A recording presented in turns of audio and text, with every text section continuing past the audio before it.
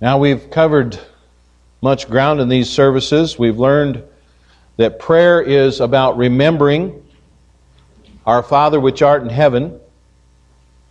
Prayer is about reverencing, hallowed be thy name. Prayer is about ruling, thy kingdom come. Prayer is about resigning, thy will be done. Prayer is about requesting, give us this day our daily bread. Prayer is about releasing, and forgive us our debts as we forgive our debtors. And we come into this model prayer once again this morning. And we're in a section where we're praying about our daily needs. We've called on the Father, seeking the supplies we need day by day. We've prayed for forgiveness of sins that are a part of our daily lives as well. And here today we want to address another need that arises on a daily basis. We seek help in the battle with sin and with temptation. And you'll notice in verse 13, it begins with the word "and." This word ties this request in with the request for our daily needs, or our bread, and as well as our forgiveness and for grace to forgive others. Now, as we've moved through these phrases that make up this great model prayer, we began at the feet of our Father in heaven, praising Him, professing our desire to see His kingdom come and His will be done on this earth, just as it is in heaven. We also descended from the mountains of glory into the valley of our daily experience. We've confessed our dependence upon Him for the necessities of the body and the soul. And now we descend even further as we consider the possibility that just as sin has blighted our past, even greater sins may lie upon the horizon of our lives. This verse is all about trusting the Lord in the greatest battle that we face in life. It's not a battle to put food on our tables or clothes on our back. This is not a battle to approach God for forgiveness, or even a battle to forgive those who've treated us wrongly. Rather, it's a battle we all face every day as we fight the temptations of the flesh and the attacks of the devil. And so, we're going to look at relying and rejoicing. Let's pray as we come to God's Word this morning. Father in heaven, we pray that as we once again look at this model prayer, not as a prayer to be recited over and over again, not a prayer that kind of gains us some privilege or blessing or grace with you, but a prayer that teaches us how to pray and what to pray about. And Lord, we are a needy people. We are all tempted with sin on a daily basis, and we need your power, we need your strength. And so, as we look at this prayer concerning this particular battle, we pray that you'll speak to our hearts and teach us, help us to grow in our Christian life as a result of being here this morning. If there's someone who does not know Christ as their Savior, we pray that even the Spirit of God would take the Scripture and work it in their heart to see their need for a Savior. Because if there is someone who's here this morning who's not saved, they cannot have answers to prayers no matter how many times they pray this prayer. They need to be changed. They need to have a relationship with the Lord Jesus Christ. And we pray that the Spirit of God would work in their hearts as well. Bless our time in the Word this morning. We pray in Jesus' name. Amen. First of all, prayer is about relying. Relying. Verse 13 says, "And lead us not into temptation, but deliver us from evil. For thine is the kingdom and the power and the glory forever. Amen." I want you to notice, first of all, the problem of temptation. The Lord tells us here to pray and lead us not into temptation. This is a simple request, literally brims over with meaning. A few minutes spent looking at these words, I think will help us to know the battle that we have, or to deal with the battle that we have with temptation. This statement presupposes the leadership of the Lord in our lives. Is the Lord your leader? Is Jesus Christ the Lord of your life? And that word Lord means master. And who is the master of your life? I think we would all agree that our Heavenly Father is a sovereign God. He controls all of life, and He leads His dear children along. As the writer of the old hymn says, since this is true, does it also mean that God leads us into places where we're tempted to sin? Well, of course, the answer to that question is absolutely not. James addresses this problem in James chapter 1 and verse 13. When Adam was tempted and fell into sin in the Garden of Eden, he tried to lay the blame at the feet of the Lord. But the fault did not lie with the Lord. The fault was with Adam and Adam alone. God never leads us into a direction to have direct contact with sin. But as we travel the path of life, every crossroads along the way brings us the option to take a path which leads us away from the Lord and His will. Every trial we face comes complete with the potential of failure. We may sin, and when we do, the fault lies with us and not with God. So when the Lord tells us to pray, and here's what I think this petition requests: Lord, please do not lead me into a trial which will present temptation stronger than the power to resist it. And since that is true, then where does temptation come from? Well, James tells us very clearly that temptation arises from within the human heart. In James 1 and verse 14 and 15, he very clearly explains this. This is one of the passages we looked at on our Wednesday night Bible study. And by the way, our Wednesday night Bible study is about sanctification. And we need to realize that there's a process of sanctification that takes place in a Christian's heart as they grow in the Lord. But the flesh is hopelessly flawed and given over to sin. Temptation comes our way, and it is not the devil's fault, it's not the Lord's fault, it's not the world's fault, it's our fault. We have been flawed, and we have a fallen nature that craves sin in all of its vileness. And that may be hard to swallow, but it's true. Temptation in of itself is not a sin. But the very instant that temptation is embraced and pursued, the sin is a result. For example, David in 2 Samuel 11, just seeing Bathsheba on the rooftop bathing was not a sin. But when she was desired and pursued, then sin had been born, and the end of that sin was death and destruction. Now, when I pray as I should, I'm calling on my Heavenly Father, and I'm praising Him, I'm seeking His will, I'm confessing my dependence upon Him for every need of my life. And when I pray, forgive me my debts, I'm looking back to the past. When I pray, give me this day my daily bread, I'm looking at the present. But when I pray, lead me not into temptation, I'm looking into the future. And having just dealt with the issue of my past sins before the Lord, the saint who prays this prayer is declaring an awareness that sin may happen again.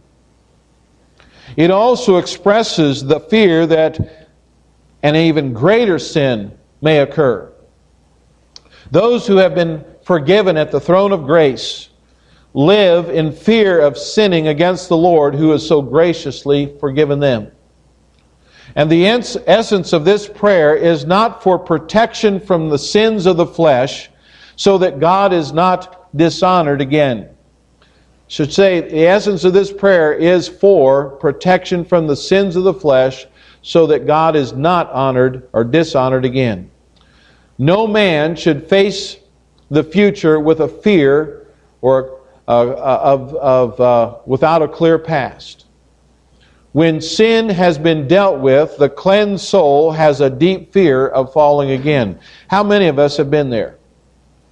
We sin and we go before God, we confess it, and we vow, we promise God, I'm going to never do that again. And yet the temptation comes to us again, doesn't it? And before we know it, we've committed that same sin all over again, and I think we've all been there. This prayer is a prayer for protection along the way of life. And listen, we carry sinful flesh with us every minute we live. We need help. We're a needy people. We need a helper who is greater than we are. We need one who will strengthen us in the times of temptation. So we notice here, first of all, that we have the problem of temptation. Secondly, the power of temptation. The need for us to pray for the Lord's protection from temptation is so great because we are so prone to failure. We have already discovered that drive for sin, our hunger for sin, our capacity for sin, how it dwells within our own hearts. The heart is desperately wicked, Jeremiah tells us. Temptation is merely an outgrowth of what we are by nature. And that's why it's so often hard for us to resist. We often say things like, man, the devil really knows what to put in front of me. The truth is, it is we and not so much the devil that we have the problem with. You remember, the devil is not omnipresent. The devil is not everywhere. He doesn't hold that capacity. I don't think the devil cares two bits about me. I'm not that important. Now, he may want to have one of his junior demons come and tempt me or do something, but it's not the devil. Most of the time it's just Daryl, not the devil. That's why temptation has a strong pull in our lives, because we live with ourselves every day of the life, 24 hours a day, 7 days a week. We can't get away from ourselves. Sometimes we wish we could, but we can't. We are drawn away of our own lust and enticed, it says in James 1 and verse 14. The word entice comes from a word that means to bait. And when we're tempted, the old man is baiting the new man to go back to the old way of life. Of course, when the devil knows what tempts our flesh, he'll see to it that those things are constantly placed before us in hopes that we will sin and disgrace the name of the Lord. The old man baiting the new man. We talked a little bit about fishing here a while back, and how some of you folks who go fishing are really deceivers. Well, it's the same way in our lives.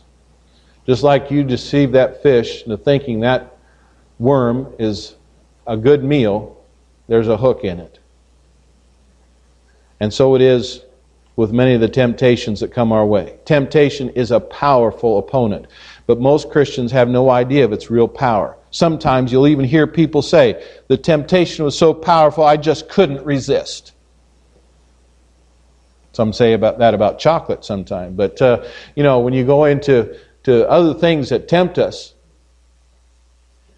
But in truth, the person who gives in to temptation's allure knows nothing at all of its power. Only the person who stands against it and wins the victory over it will testify to a great power temptation has. Ever notice how powerful the undertow in an ocean or rip currents are? We probably don't have too many rip currents in the lakes around Spooner here, but we lived pretty close to Lake Michigan. And they were always giving warnings out there. When we lived in Indiana, we lived close to Lake Michigan. And they were giving warnings about the rip currents and how dangerous it was to go out into that lake when the winds were blowing. And when you yield to its power, it took you where you did not want to go. And the going was easy. But when you tried to go against its pull, only then could you feel the real power of those rip currents. And so it is with temptation and sin. When we yield to the attractions of the flesh and the world, we find the going easy. as temptation takes us where it pleases. But when we stand our ground and we've refused to yield to its call, we find that out just how much the pull of the flesh and that sin has on our lives. But now, thank God, the power of temptation has no more force in our lives than we allow it to have. If we wish to stand against it, we can. Our Lord has given us some gracious and precious promises that serve to strengthen us in the midst of our temptations and guarantees us victory over them all if we yield to His power and His will and not to the temptation. And so we have the problem of temptation, we have the power of temptation, and then thirdly, we have the plea in temptation. This verse closes here with the words, "But deliver us from evil." The phrase carries with it the idea, "But deliver us from the evil one." You see, every Christian has an enemy who hates you and wants nothing more than to see you fall and to fail. And the ultimate goal of the enemy is to use you to bring disgrace and dishonor to the name of the Lord Jesus Christ and to God the Father. This enemy, of course, is the devil. I said he wasn't omnipresent, but he sure is powerful. And his influences do influence us. He may not have direct contact with us, but his influences do influence us. It says in the Bible, "For we wrestle not against flesh and blood, but against principalities, against powers, against the rulers of the darkness of this world, against spiritual wickedness in high places." Ephesians 6:12. Our enemy this morning is not the person who disagrees with this. Our enemy is not the church that has abandoned the old paths to embrace a new Bible and a new music. Our enemy is not the charismatic church that is down the road. Our enemy does not wear a body of flesh and blood. Our enemy is spiritual in nature, and he must be battled with spiritual weapons. This phrase is a plea for God's help in the battle with this enemy. And when we pray this prayer, we recognize the fact that we are unable to wage this war on our own. And therefore, we call on the name of the Lord, employing His power to stand against the devil in the battle with temptation and sin. Now this, of course, was a tactic that was used by the Lord Jesus Christ in His own time of temptation. You find in Matthew chapter 4, back in chapter 4, verses 1 through 11, Jesus was tempted. What did He do? He turned to the spiritual resources of the Holy Spirit and the Word of God, and He made His victorious stand against evil. Our success lies in doing the very same thing. We are to appropriate the resources we've been given in the spirit of the person of the Holy Spirit and the power of the Word of God. We are to dress up in the whole armor of God, take our stand, as it tells us in Ephesians chapter 6. And by the way, the phrase having done all to stand has the idea of fighting to the standstill. We are to take our stand against the flesh and the devil, and when we have fought to a standstill, that is, when we have exhausted all of our strength, we'll find that the Lord is by our side to give us victory over temptation, sin, and Satan. He will not fail us in the day of battle, but He will give us absolute victory for His great glory. After all, He's ever near us. He's our helper. And He has more at stake in our battles than we do. Listen, victory is ours in the battle with temptation. We are challenged to pray about our need in this battle, and we are to trust the Lord to deliver us in the hour of temptation, and He will do His part. Now let me caution you about something. Do not pray this prayer if you plan on placing yourself in places and situations where you will be tempted. For instance, do not pray for the Lord to deliver you from the temptation of lust if you plan on going home and turning on an explicit video. Do not pray for the Lord to deliver you from temptation to commit sexual sin if you're going to engage in flirtation and sexual activity outside of marriage. Don't pray for the Lord to deliver you from temptation to drink if you're insisting on eating your meals in a bar. Don't waste your time praying this prayer if your feet constantly lead you toward evil. You understand what I'm saying? Do you get the picture? Victory is available, but only for those who are serious about waging war on lust that dwells within us, and we will experience the Lord's victory. Listen, do you need help in the battle of temptation? Well, if you're alive this morning, you do. If you need something from the Lord, or if you wish to seek His help in avoiding the pitfalls of sin, then you need to come before Him and look to Him for your strength to stand, and having done all, to stand. Prayer is about relying. It's relying upon the God of heaven to give you strength in the battle against temptation. Now notice, secondly, prayer is about rejoicing. If you read some commentators regarding this verse, they will tell you that these words are not in the oldest nor the best manuscripts. And so they say these words were really not spoken by Jesus, but they were added later by someone who copied the Scriptures. And yet I am of the opinion that God has preserved His holy word. He has guarded it in its transmission through the years, and we have in our hands this morning exactly what the Lord wants us to have. Now, having said that, the precious prayer ends as it begins. Jesus taught us to begin our praying with praise. We are told to pray, "Hallowed be thy name." Now we're called to rejoice in who God is and the power that He holds. It says here in the end of this verse, "For thine is the kingdom and the power and the glory forever. Amen." In a world filled with trials and troubles and problems, it's a comfort to serve a God who is worthy of all praise and the glory we can give Him. It's a comfort to find someone and something to rejoice about. And so we see here that prayer is about rejoicing. First of all, we can rejoice in His preeminence. His preeminence. It says, "For thine is the kingdom." What does that mean? It means He is sovereign. He is sovereign. When we say God is sovereign, here's what we mean. The word means independent and holding complete power. It comes from an English word, comes to English from the Latin language, where it's meant over and above. And that's what God is. He is over and above this world. And as we look around this world this morning, we may look at like Satan. It may look like Satan and the forces of evil are running the show.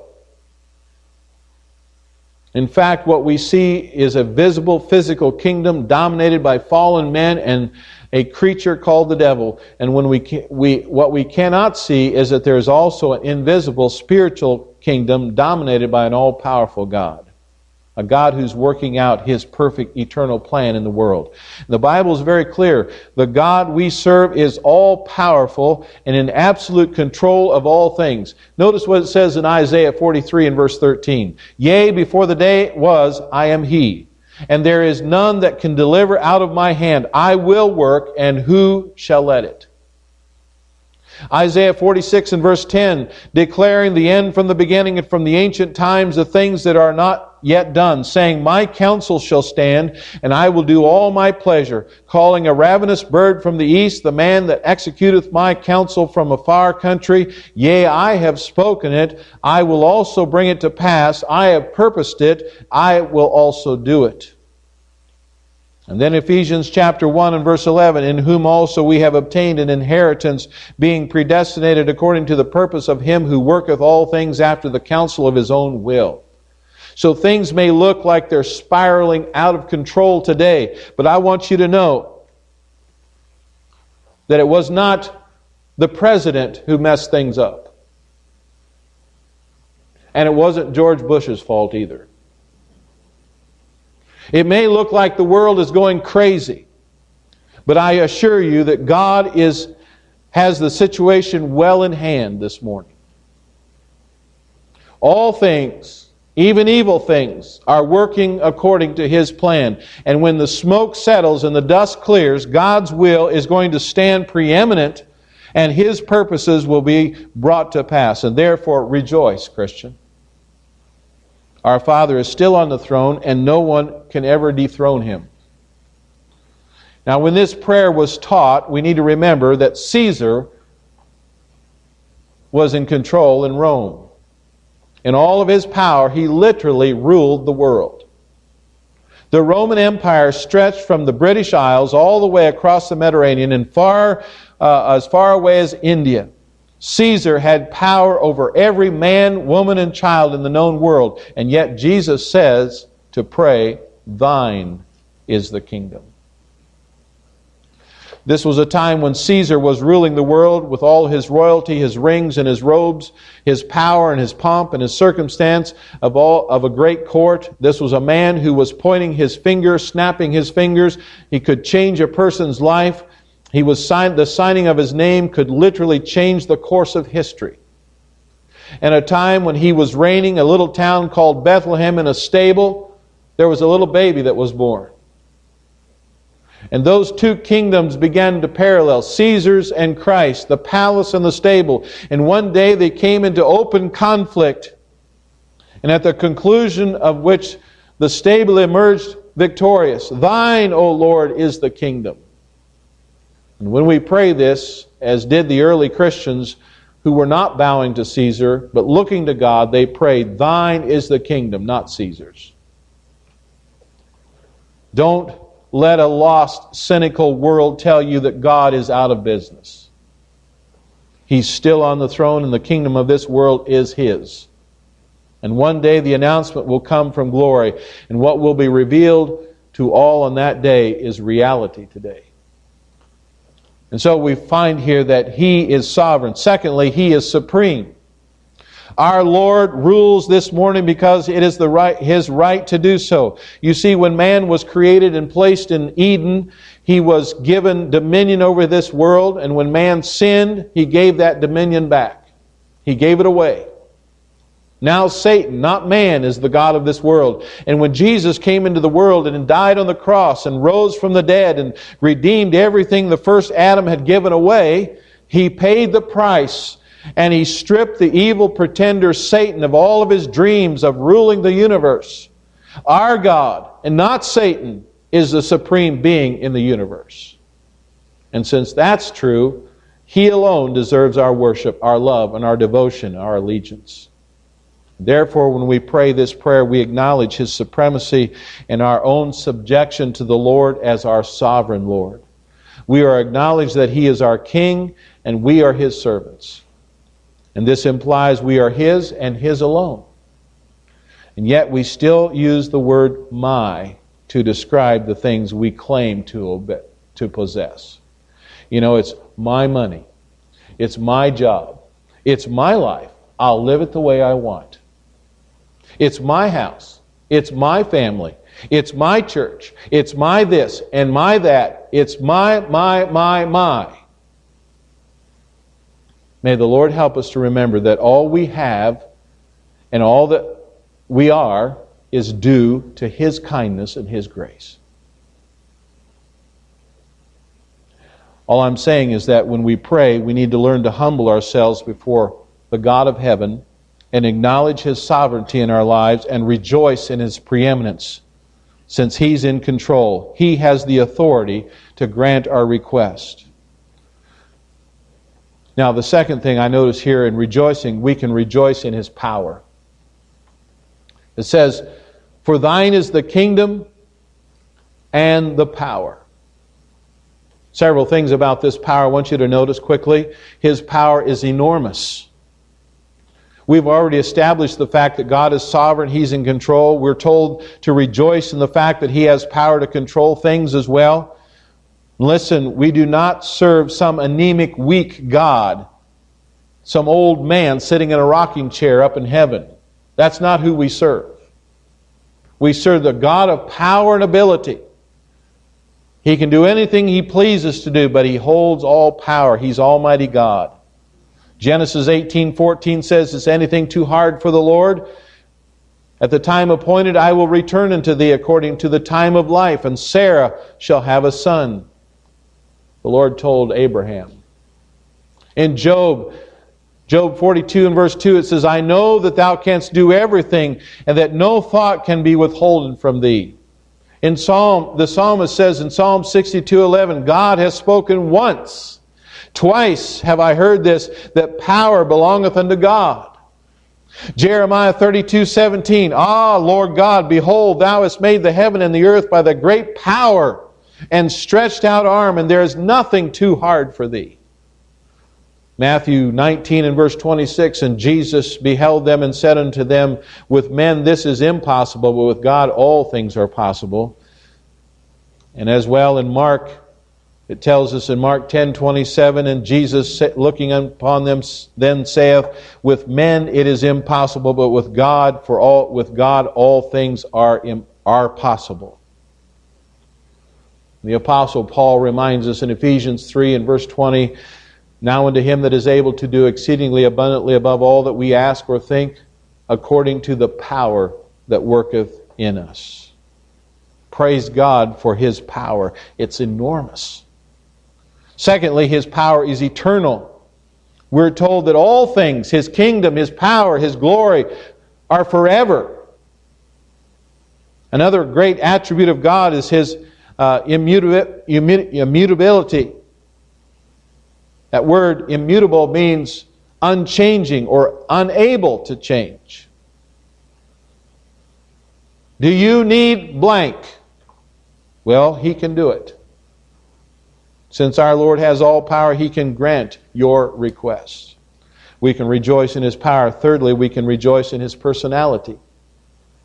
It says, For Thine is the glory, or the kingdom, and the power, and the glory.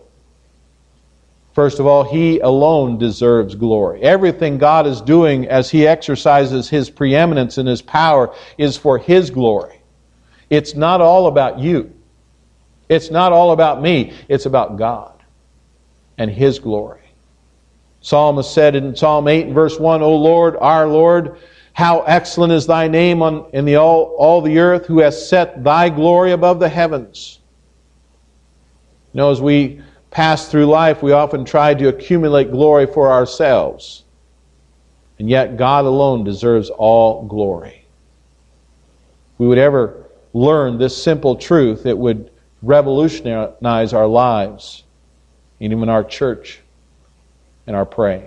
Perhaps one reason we do not see our prayers answered is because we do not seek His glory first.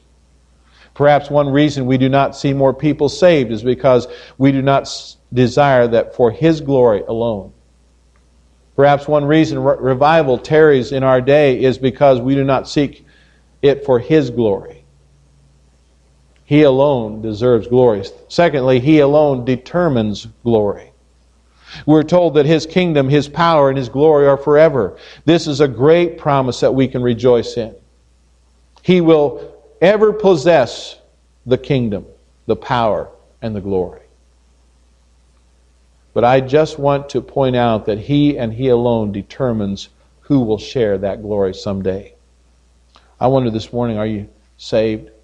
Do you know the Lord Jesus Christ as your personal Savior? If you are, then you know something of His preeminence, His power, and His personality. If you're saved, then one day you will share in that glory. Not just a few days, but forever.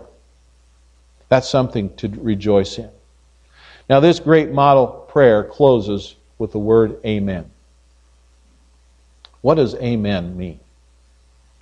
A lot of us say it, but we really never stop to think how to use it or how we use it. Some interesting things about this word Amen. It's the last word in the Bible. Jesus' first word in John 1:51 was Amen. Among the last words in the life of Jesus while He was on the cross was the word Amen, Luke 23:43. You'll find the word Amen 25 times in the Old Testament. Amen is found 125 times in the New Testament. It's often translated in the Bible as verily, verily. Sometimes we use it to sign off our prayers. It's like saying 10-4, Lord, or over and out, or something like that. But that's not really what it means in the Bible. It's not just a sign-off word. It means, so be it. Let it be true. It means I affirm this. And in some language, such as in New Guinea, it means true. If you were to go to Parliament in Great Britain, you would hear someone say, true, true. Sometimes they might say, hear, hear. But they often say, true, true. And that's what they're saying. They're saying, amen, amen. Now it also has the meaning of yes. So when you see the word amen, it means, whether it is in Greek or Aramaic, it means true, or let it be so. And that's why in the Scripture it says, for all the promises of God in Him are yea, and in Him amen, unto the glory of God by us. 2 Corinthians 1:20. And this means that all the promises of God are yes in God. All the promises of God are truly, verily, true. Let it be so in Christ. And when the last word is amen, it means thine is the kingdom and the power and the glory. Yes, yes, truly, truly, truly, verily, verily, let it be so. Amen and amen. And so when Jesus instructed us to pray like this, we end with the confirmation of His promises. We say, so be it. It's going to be just like you said it would, Lord.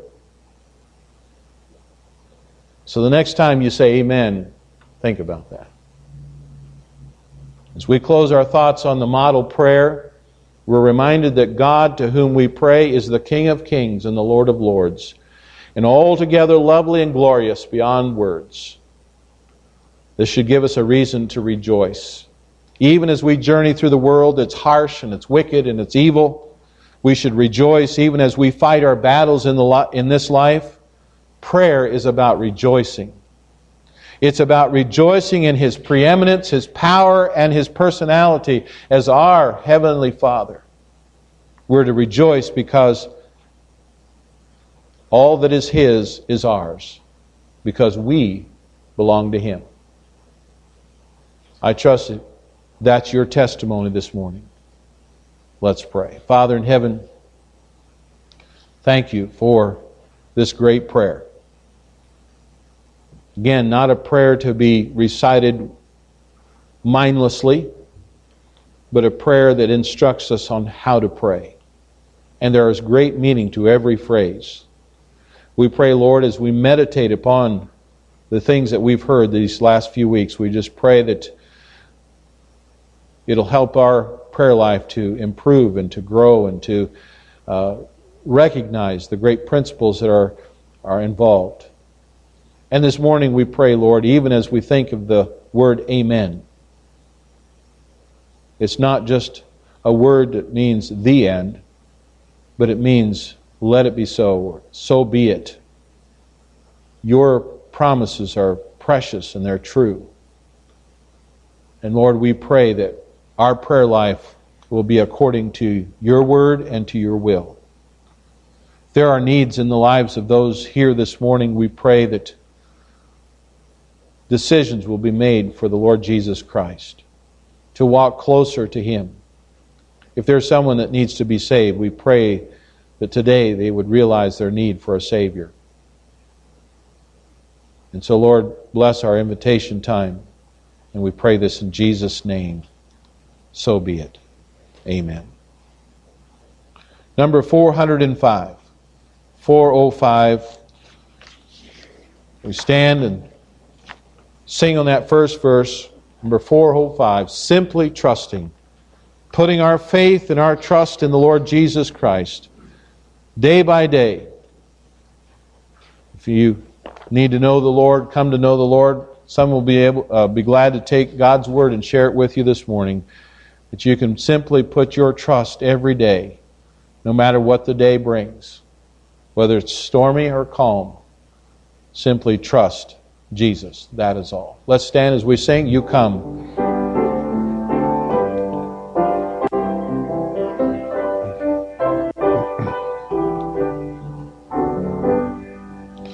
Simply trusting every day, trusting through a stormy way. Even when my faith is small, trusting Jesus now.